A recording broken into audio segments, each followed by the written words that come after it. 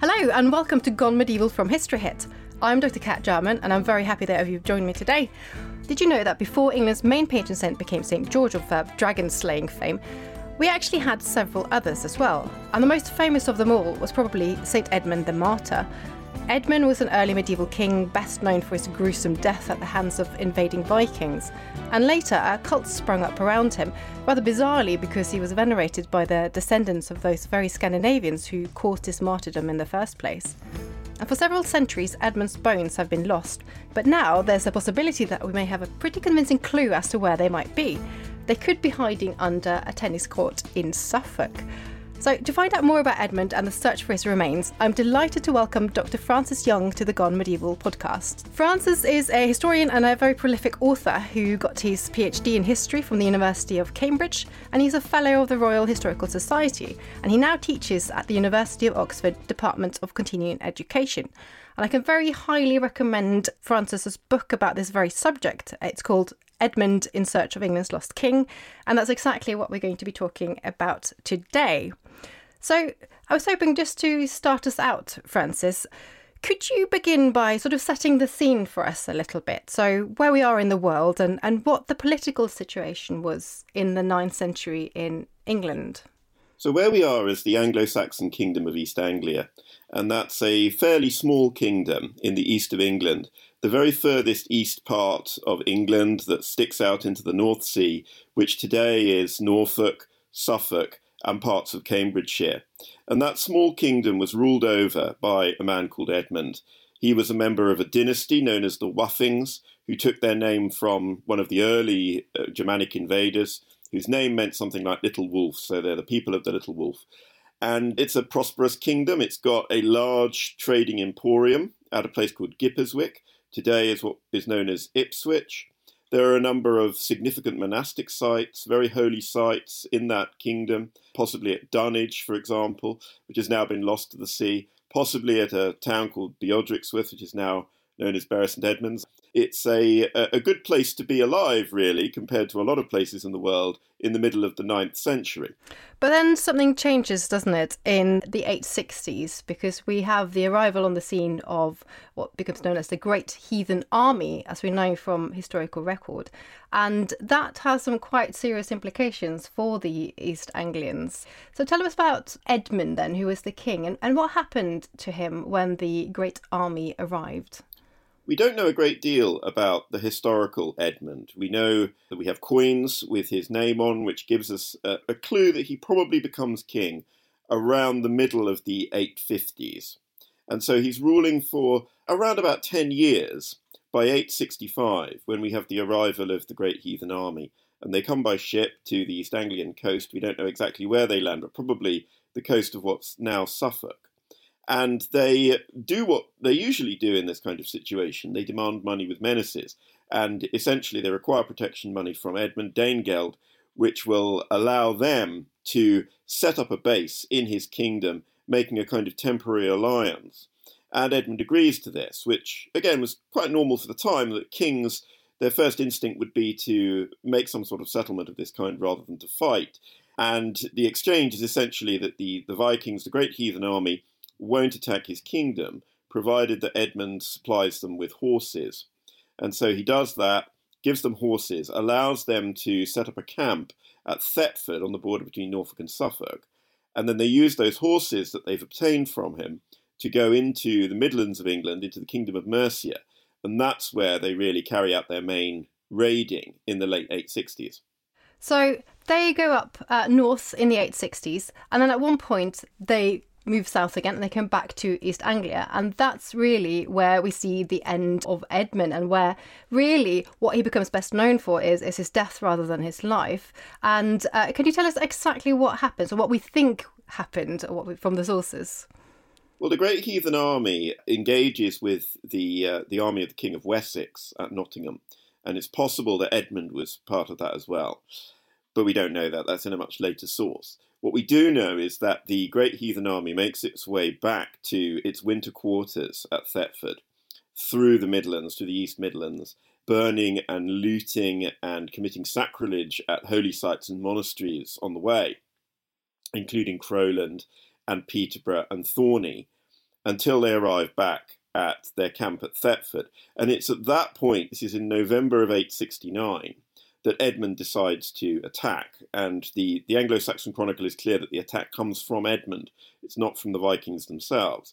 So clearly, in Edmund's view, the Vikings had done something to break that original treaty or agreement. It may well be that it was the sacrilege that triggered Edmund to decide that he was going to break his side of the bargain and attack them. The battle, however, doesn't go in Edmund's favour. And so at the Battle of Thetford, Edmund's army is defeated. According to the Anglo-Saxon Chronicle, we have a very simple account which simply says that the East Anglians were defeated, the Danes had the victory and killed the king. However, we have a much later source which dates from over a century later, from the 980s, by a monk called Abbo of Fleury. And he claims to derive this from an oral source. He says that it was told to him by Archbishop Dunstan, and Archbishop Dunstan heard it from an old man at the court of King Athelstan, who of course was the later king of Wessex in the 10th century. And this old man at the court of King Athelstan said that as a young man, he had been the armour-bearer to King Edmund and had personally witnessed what happened. And according to this armour-bearer's story, Edmund at the Battle of Thetford decided that he wanted to spare his people further slaughter. So he leaves the battle because he knows that it's really him that the Danes are after. And he makes his way south to a royal manor, a royal house, which is known as Hegelsdune. We don't know exactly where that was. And there he waits for the Danes to arrive. Now, at this point, the two Danish leaders, Hingvar and Hubba, as they're called in this source, they still want Edmund to carry on ruling as a sort of puppet king. And so they ask him, will you be king under us? And Edmund says, well, only if you convert to Christianity. And they refuse. And so at that point, Edmund is bound, he's scourged, then he's bound to a tree. The Danish archers use him as target practice. At that point, he's still alive. And so he's cut loose from the tree and he's beheaded. And so that's how Edmund meets his death. But there are further indignities in store for him. His head is taken by the Danes and thrown into the undergrowth of the surrounding forest, presumably as a form of desecration of the body, so that it's not possible for the body to be buried in its entirety. And so this is a pretty gruesome end to this king. How reliable do you think that account is? There's been a lot of different opinions on the reliability of this source. It is a pretty late source, but then on the other hand, it does have this oral testimony within it, and the lineage of that oral testimony is described. And so I think what we've got in the Anglo-Saxon Chronicle is an account from a scribe writing in Wessex who wasn't really interested in East Anglian affairs. But we do have that chronology within the Anglo-Saxon Chronicle that the Danes were victorious and then they killed the king. Whereas what you'd normally expect if the king were killed in battle, you would simply say that, the king was killed and the Danes were victorious, because normally the victory would happen as a result of the killing of the king. So that suggests that the killing of the king was a separate event. And then we have, I think, the basic credibility of this account resting on the fact that it's passed on by Archbishop Dunstan to Abbo of Fleury. But Abbo of Fleury was also preparing the account for Archbishop Dunstan. And clearly, if Abbo of Fleury was taking liberties with this account, he wouldn't want to contradict what Dunstan himself had said. And I don't see any particularly compelling reason to doubt what Dunstan is saying. So I think really we're relying on the truthfulness of this armour-bearer, if indeed the armour-bearer existed. It's impossible to say, but I would say that there's a reasonable likelihood, about 50-50, that this is probably an account that gives the general gist of how Edmund died. And so, yeah, I think we can probably trust it to some extent. Great. Now, that's not necessarily the most remarkable part of the story, though, is it? Because something else happens to his body afterwards, and this is really what propels him to fame. So can you explain what actually happens, his body after he's been killed by the Vikings? Well, this is where the story veers into the miraculous and the realms of legend, because what we have is an account of how shortly after Edmund's martyrdom, some of his followers, some of the East Anglians, are searching for the king's head. They've got his body because it's simply been abandoned by the Danes where he was killed. But they realise that the Danes have thrown away the head, and they're looking through the undergrowth. And it's at this point that they hear a voice shouting, "Here, "Here, here," 3 times. And they follow the sound of the voice, and they find, in a clearing in the wood, an enormous wolf holding between its paws the severed head of King Edmund, which is also incorrupt. It hasn't decayed since the time of the king's death. And so they take the head back to the body. The wolf follows. It's suddenly become miraculously tame. And when they reach the king's body, they put the head and the body back together, and they miraculously join, leaving only a thin red crease showing where the king had been beheaded. And the whole body of the king from that moment on is incorrupt, according to legend. And so the king is then buried on the site where he was martyred, and a little wooden chapel is erected on that site. And that's how it remains for a number of years.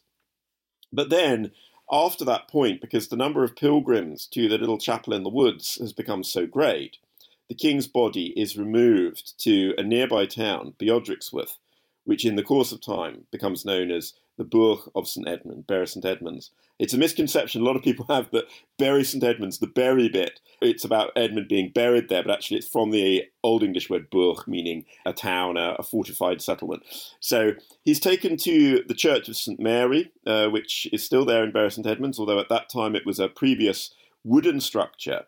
And there a shrine is established, and that shrine is served by a woman called Oswin, who cuts the hair and nails of the martyr that continue to grow, and by a group of secular canons, priests who run that shrine. It's not at that stage a monastery. Now, what's quite important to understand here in terms of what happens next is that this part of the country becomes part of what's later known as the Danelaw. And in fact, the very Scandinavians who are essentially the descendants of that great army and the sort of later generations, they become really quite instrumental in what becomes quite a significant cult. So can you tell us a little bit about how that comes about? How come Scandinavians become interested in somebody they essentially murdered themselves? Yes, that's right. The cult is essentially part of the culture of Danelaw, East Anglia. The Danes are victorious. They establish a kingdom of their own under Guthrum, who later makes an agreement with King Alfred and establishes the division of England between the English and the Danes. And so we have the development of a kind of composite Anglo-Danish culture within East Anglia, just as much as you find in York and in the northeast. It's during this period, during this Danelaw period, that the cult of St Edmund begins. And the first signs we have of this in the archaeological record are the appearance of a remarkable set of coins that are minted in East Anglia, but also find their way as far north as York, to the capital of the Danish kingdom. And they are mimicking, they are replicas of coins that Edmund had minted in his own lifetime. And they have on them an invocation, Sancte Edmunde Rex, O St Edmund the King. And these appear in around 890, so that's less than 20 years, potentially, after Edmund has been killed. And that's an indication that Edmund has already been acclaimed as a saint. Now, at that time, being acclaimed as a saint usually meant that your body had been translated. A saint's body had been taken out of the ground and moved into a shrine, which was known as translation. There wasn't at that stage a formal procedure of canonization where the Pope would declare somebody a saint or anything like that. And so it may well be that Edmund was translated in around the year 890 to Bury St Edmunds, or it's possible that it took place in the early 10th century. But either way, it takes place long before the reconquest of the Danelaw in 917 with the Battle of Tempsford, when the Danes are defeated and that area is reabsorbed back into England under the rule of the House of Wessex. So it is part of that Anglo-Danish culture. And the most striking example that we have of a Scandinavian ruler paying honour to St Edmund takes place in the 11th century, when Canute, who is the son of King Sweyn of Denmark, who is supposedly killed by the ghost of St Edmund, that Canute decides that he will found a great Benedictine abbey at Bury St Edmunds, staffed by monks rather than the priests who previously had been looking after the shrine. And that takes place in 1020. And in fact, it's founded on the day commemorating Canute's victory at the Battle of Assendoun, which is when he defeats the English and establishes himself as Danish King of England. So it does seem that the cult of St. Edmund is very much bound up with Danish as well as English identity. And this isn't altogether uncommon, although it sounds really strange that the people who killed a saint would actually be venerating that saint. It's not unprecedented. And there are cases where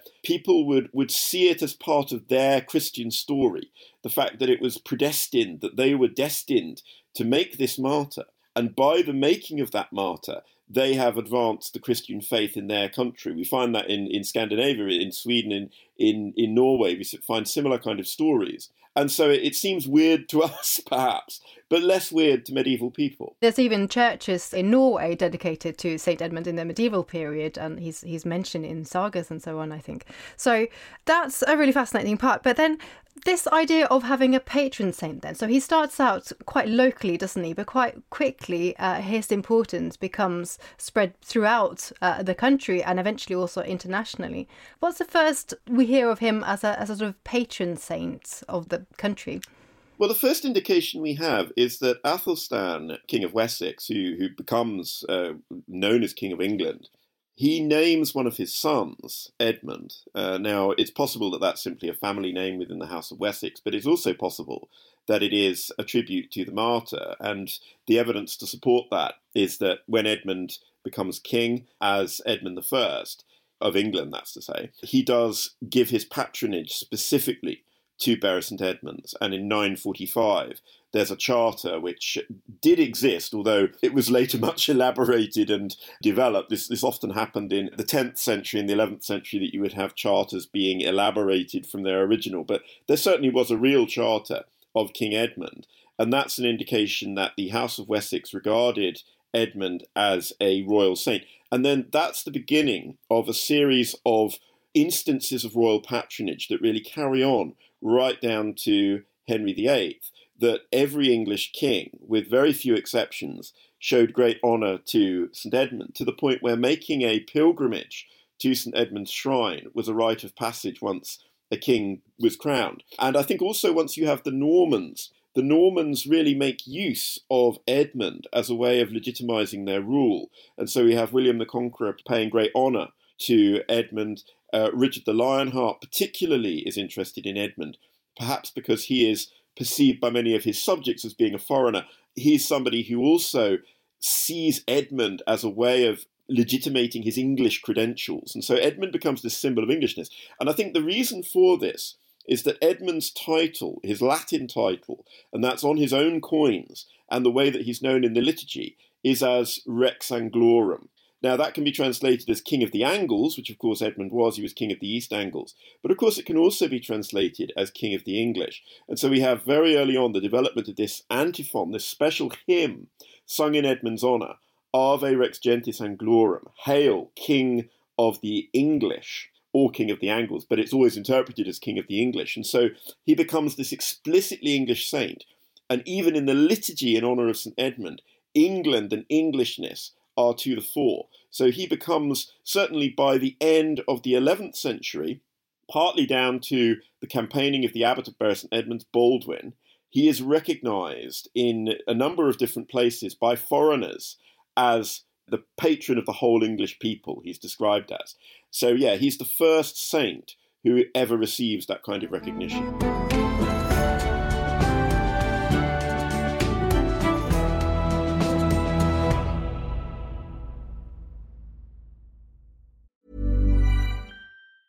Even when we're on a budget, we still deserve nice things.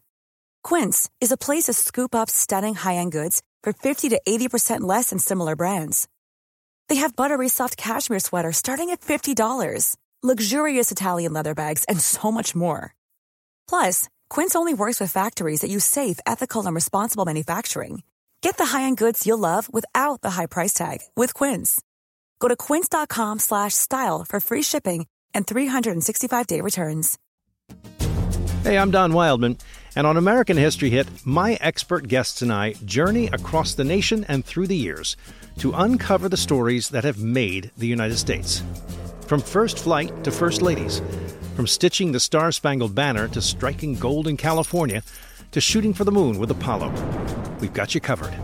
Catch new episodes of American History Hit a podcast by History Hit, every Monday and Thursday wherever you get your podcasts.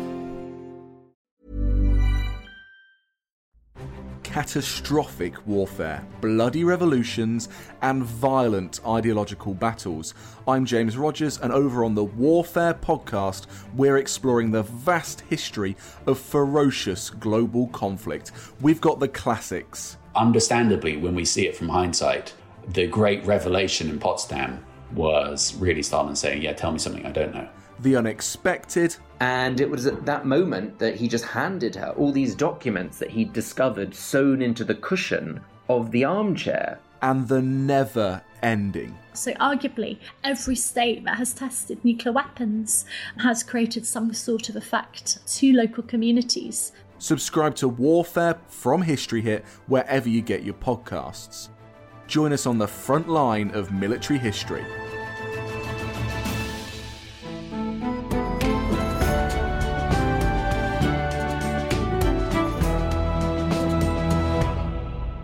I wanted to get back a little bit to his body and his remains and that story, because that's a really fascinating part of it that you've been part of as well, as we'll get back to in a moment. And one thing I was struck by when I was reading your book was this idea of his fame spreading throughout different places and different countries. And you made the point that very often when these saints' cults spread around, they are literally being moved around by their relics, parts of their relics or parts of their bones being taken to other places. So you could have a finger bone or a leg or something in whatever church. But as you were saying earlier, when Edmund's body was discovered, his body was complete. And of course, that means that there would be no bones to take out and separate, because that's part of the point there. So one abbot then was able to come up with a solution to that, to sort of spread his sort of fame around. What exactly was that? So this was, again, Abbot Baldwin. This was a French abbot who's appointed before the Norman Conquest. He was the only French abbot in England at that time. And because of that, he actually escaped being replaced at the Norman Conquest. So Baldwin was uniquely placed to advance the cult of St. Edmund with Norman patronage. And what he does is he takes a collection of blood-stained clothing that had been removed from the body of St. Edmund by his predecessor, Abbot Leofstan, and uses that to create what are known as contact relics. Contact relics are essentially pieces of cloth, might be clothing, items that were owned by a saint that had been in contact with the saint's body. It might include things that are stained with blood. And so he cuts those up and sends them around Europe. And he does that by going on the standard pilgrim route that goes through France, into the south of France, into Italy, to the city of Lucca, which is a great pilgrimage centre, and then on to Rome itself. And we know, for example, that Baldwin leaves a relic of St. Edmund at Lucca. We know that he spreads relics throughout various places in France. And so, yeah, we've got the spread of his cult as far afield as Damietta in Egypt, where Crusaders presumably take some sort of relic of St. Edmund. We also have the spread of Edmund's cult into Ireland. There's a miraculous statue of St. Edmund in Ireland. We don't know whether there are any relics. There might have been. There's a supposed relic of St. Edmund in Norwich, at St. Edmund's Church in Norwich. We have another shrine of St. Edmund in Norfolk at a place called Ling. We have cults of St. Edmund in Thetford. And of course, there's also, as you've already mentioned, there's a cult of St. Edmund in Scandinavia. So we've got great popularity of St. Edmund in Iceland. We've got in Norway, right next to the city of Oslo, there's a monastery called Hervedøya, which is on an island near to the city of Oslo that's dedicated to St. Edmund. In Sweden also, we have the spread of dedications to Edmund. So yes, throughout Northern Europe, and also Western Europe, we have the spread of this cult, although at slightly different times and for slightly different reasons.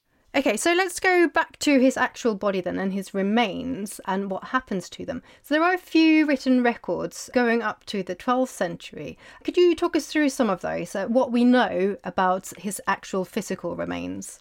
There's first of all a document called The Life and Miracles of St. Edmund by Herman the Archdeacon. And that describes some of the things that took place in the early days. So we have the body of St. Edmund in the very early days lying in the Church of St. Mary in Bury and being cared for by this woman called Oswin. Then we have the construction of a more permanent kind of monastery.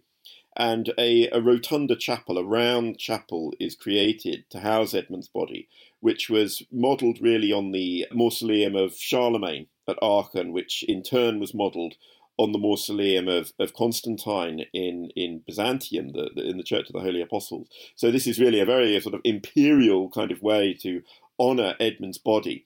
And his body is placed there and perhaps displayed to pilgrims, though we don't really know how often that took place. And it's not really until the end of the 11th century that we get the body being moved to a great abbey church, a great Norman abbey church that's been constructed by Baldwin. And at that point, a formal translation takes place. The body is put on display to the faithful. There's a story of a sacrist called Tolly who shows insufficient respect for the body. And as a result of that, St. Edmund punishes him when a piece of masonry falls down from the building site and knocks him on the head and kills him. Edmund is a very vengeful saint. He's always killing people who disrespect him in any way. And that really is the last time that Edmund's body is seen, until in 1198, a serious fire occurs in the presbytery of the great abbey church. And this is during the reign of Abbot Samson, probably the best known of Bury's abbots, because there's a very vivid account of his reign by Jocelyn de Brakelond, which has been translated into English several times and is widely read. But yeah, one incident that takes place is we have a nighttime fire because the shrine attendants have been inattentive and have left pilgrims' candles alight, and it's caught light to part of essentially the bier of St. Edmund that's part of the shrine. And so Abbot Samson has to check whether the body of St. Edmund is still intact and hasn't been burnt. And so there's a detailed description by Jocelyn de Brakelond of how the coffin is opened and the body is inspected. And that's the last time that the body of St. Edmund is seen. Another severe fire takes place in 1465 that nearly completely destroys the abbey church. But what happens during that fire is that the stone lid that's held by ropes above the shrine, the fire burns through the ropes and the stone lid slams shut before it's possible for the fire to get to the body of St. Edmund. So that gives some protection. So we don't really know what the state of the body of St. Edmund was by the time of the dissolution in 1539. So at that point then, what happened? Because at some point after these records were made, his remains are essentially lost to us, and we don't know what happens. But then he also seems to turn up in France, according to one account, which you believe is not right. So what happens there? Why would he be in France? This is a curious tradition at the Basilica of Saint-Sernin in Toulouse, in the south of France. From the middle of the 15th century, we find records that they believed that they were in possession of the body of St. Edmund, or various garbled names, Aymond, King of England, who turns into Edmund, King of England, and is established eventually in the Toulouse legend as being Edmund. My own interpretation of what was going on here is that it was similar to what happened at Lucca. We know that Baldwin left a contact relic at Lucca, and by the 12th century, that was interpreted as St. Edmund's head. And this is what's called relic inflation, where a church is in possession of a small relic or a contact relic, but over time it's in the interests of the relic keepers to exaggerate the status of the relics that the church has. And so it may well be that Toulouse was in possession of some kind of very minor relic of St. Edmund, but over time it becomes inflated due to laziness or due to the marketing, if you like, of the relic keepers, that it becomes inflated into the entire body of St. Edmund. But what then happens in the 17th century is that a plague takes place in Toulouse, and someone decides to invoke the patronage of St. Edmund, just in case, because it's worth trying anything in a plague. And it turns out that after the patronage of St. Edmund is invoked, the plague ceases. And so the entire city of Toulouse decides that St. Edmund is its heavenly patron, and that the body of St. Edmund needs to be translated into a splendid new shrine, and that a life of St. Edmund must be written. And so this is given to a lawyer by the name of Pierre de Cazeneuve, this task of writing a life of St. Edmund. And so Cazeneuve comes up with this theory, I know how this could have got here. The Dauphin of France, who later became Louis VIII, was in East Anglia in 1216. This is at the time of the Barons' War, after King John has refused to ratify Magna Carta, and so the barons have joined forces with the French, and they're attempting to depose John and install the Dauphin of France as King of England. And we know that at this time there was a French raid on Bury St Edmunds. And so Cazeneuve says, well, clearly, yeah, this must be the moment when Louis took the body of St Edmund and brought it to France, because Louis then went to Toulouse in order to wage a crusade against the Cathars. Now, there's absolutely no evidence that this is true. It was just a rather clever piece of historical speculation by Pierre de Cazeneuve. But there have been various people at various times who've taken it quite seriously, this story. But it's, in my view, it's clearly not true. We would have some account from England, from a Berry source, from an English source, of a serious French attack on Berry in which the abbey was raided and the body was taken. We don't have any account of that sort. So no, that didn't happen. What we think did happen, what I think did happen, is that at the dissolution, the body that was in the shrine, whether or not it was St Edmund, we just don't know, but whatever relics were in that shrine were taken and hidden by the monks of Berry. And we have an account that dates from the late 17th century, but a bit like that original account by Abbot of Fleury of the death of St Edmund. It's something that was written over a century after what happened, but is based on a chain of oral evidence.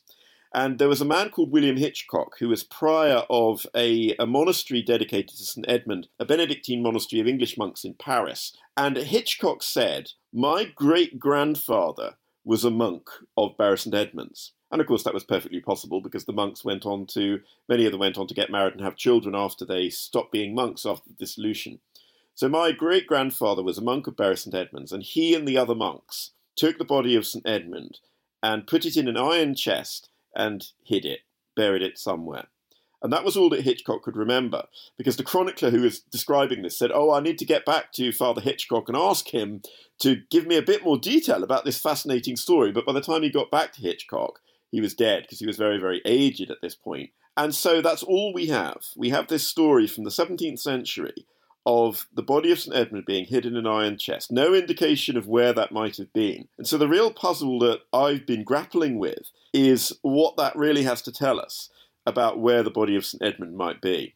And you think that it didn't actually move very far from its original location, don't you? So tell us where you think he might be buried. Well, I think all we have to go on really is common sense. And given that we know that the body was put in an enormous iron chest, it would have been extremely heavy and difficult to move. My own view is that the iron chest was probably one of the muniment chests from the cloisters or the sacristy. We know that there were great big iron muniment chests. And I think what might have happened is that the shrine was opened, the coffin of the saint was removed, and then the wooden coffin, which at that time would have been in an advanced state of deterioration because it was an Anglo-Saxon coffin, would have been placed in one of those muniment chests. Now, at that point, you have to ask, how far could they have realistically moved that iron chest? What we do know is that the monks were under lockdown in the monastery. They couldn't leave the monastic precincts. There was an outbreak of plague, but also since 1538 they'd been forbidden by the king's commissioners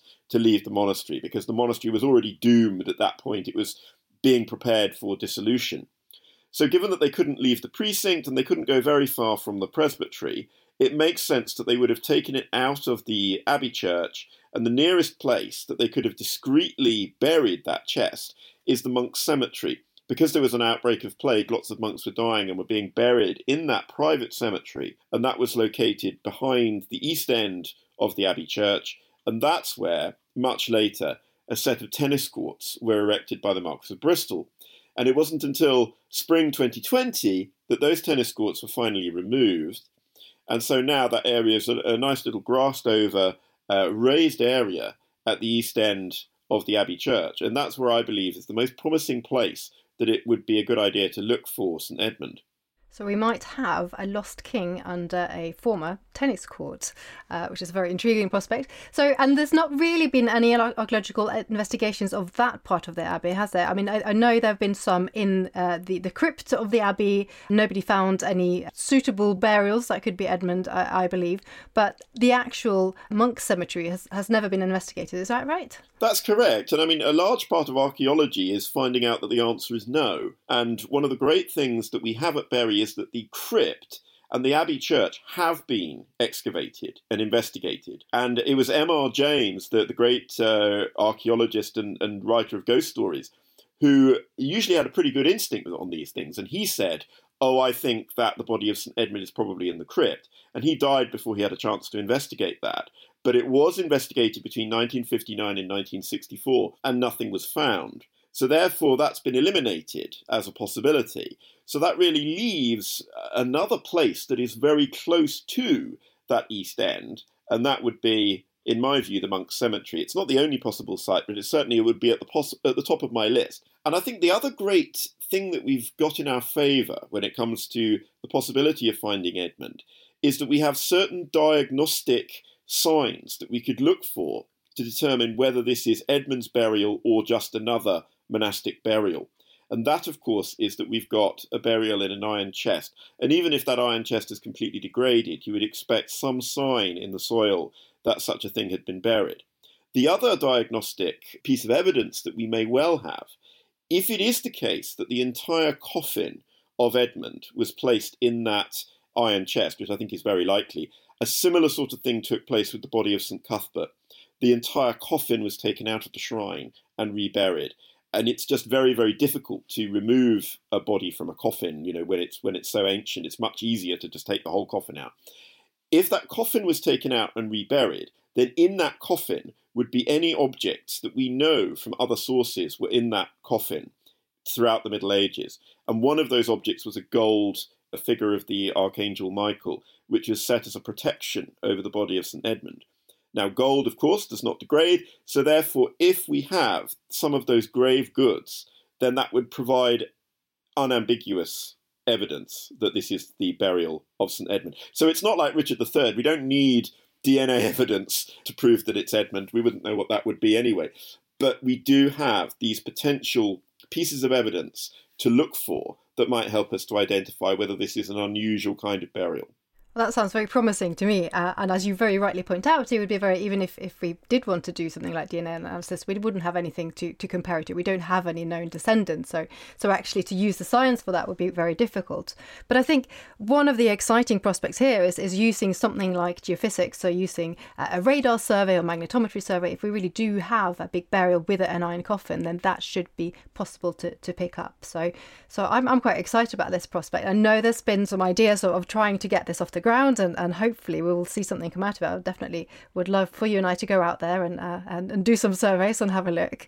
If we did find him, and if we could somehow prove, or at least beyond reasonable doubt, that this might be the bones or the relics of St. Edmund, what would that actually mean today, and why would that matter to anyone in 2021? I think it would be a national event of enormous significance to actually find the body not only of a king who was, so important to English royalty throughout history, but also to find the body of a patron saint of England, even if he might not be known today to everyone as the patron saint of England. I think it would be a defining moment for English national identity. Brilliant. Well, definitely, if anything happens, we will report back and let everyone know. I hope it will be possible to do some of these geophysical surveys at least. So if there are any developments in the search, we will definitely keep you updated. But Francis, thank you so much for coming on the podcast today. Don't forget that if you want to hear more about this story, and there's a lot more detail that we haven't been able to cover today, do take a look at Francis's book, Edmund in Search of England's Lost King. I can highly recommend it. And you can also follow Francis. He's on Twitter. So just search for his name there, Francis Young, and you can find more. And thank you so much again for coming on the podcast. So if you enjoyed listening to the podcast today, subscribe if you haven't already, and please tell your friends, family, colleagues, and even the postman to do the same to help us spread the word. And you can leave us a review if you want to as well. I'm Dr. Kat Jarman, and I will be back next week on Gone Medieval from History Hit. Thank you for listening to this episode of Gone Medieval. Please follow this show wherever you get your podcasts. It really helps us out, and you'll be doing me a big favour. Don't forget you can also listen to all of these podcasts ad-free and watch hundreds of documentaries when you subscribe at historyhit.com/subscribe. As a special gift, you can also get your first 3 months for just £1 a month when you use the code MEDIEVAL at checkout.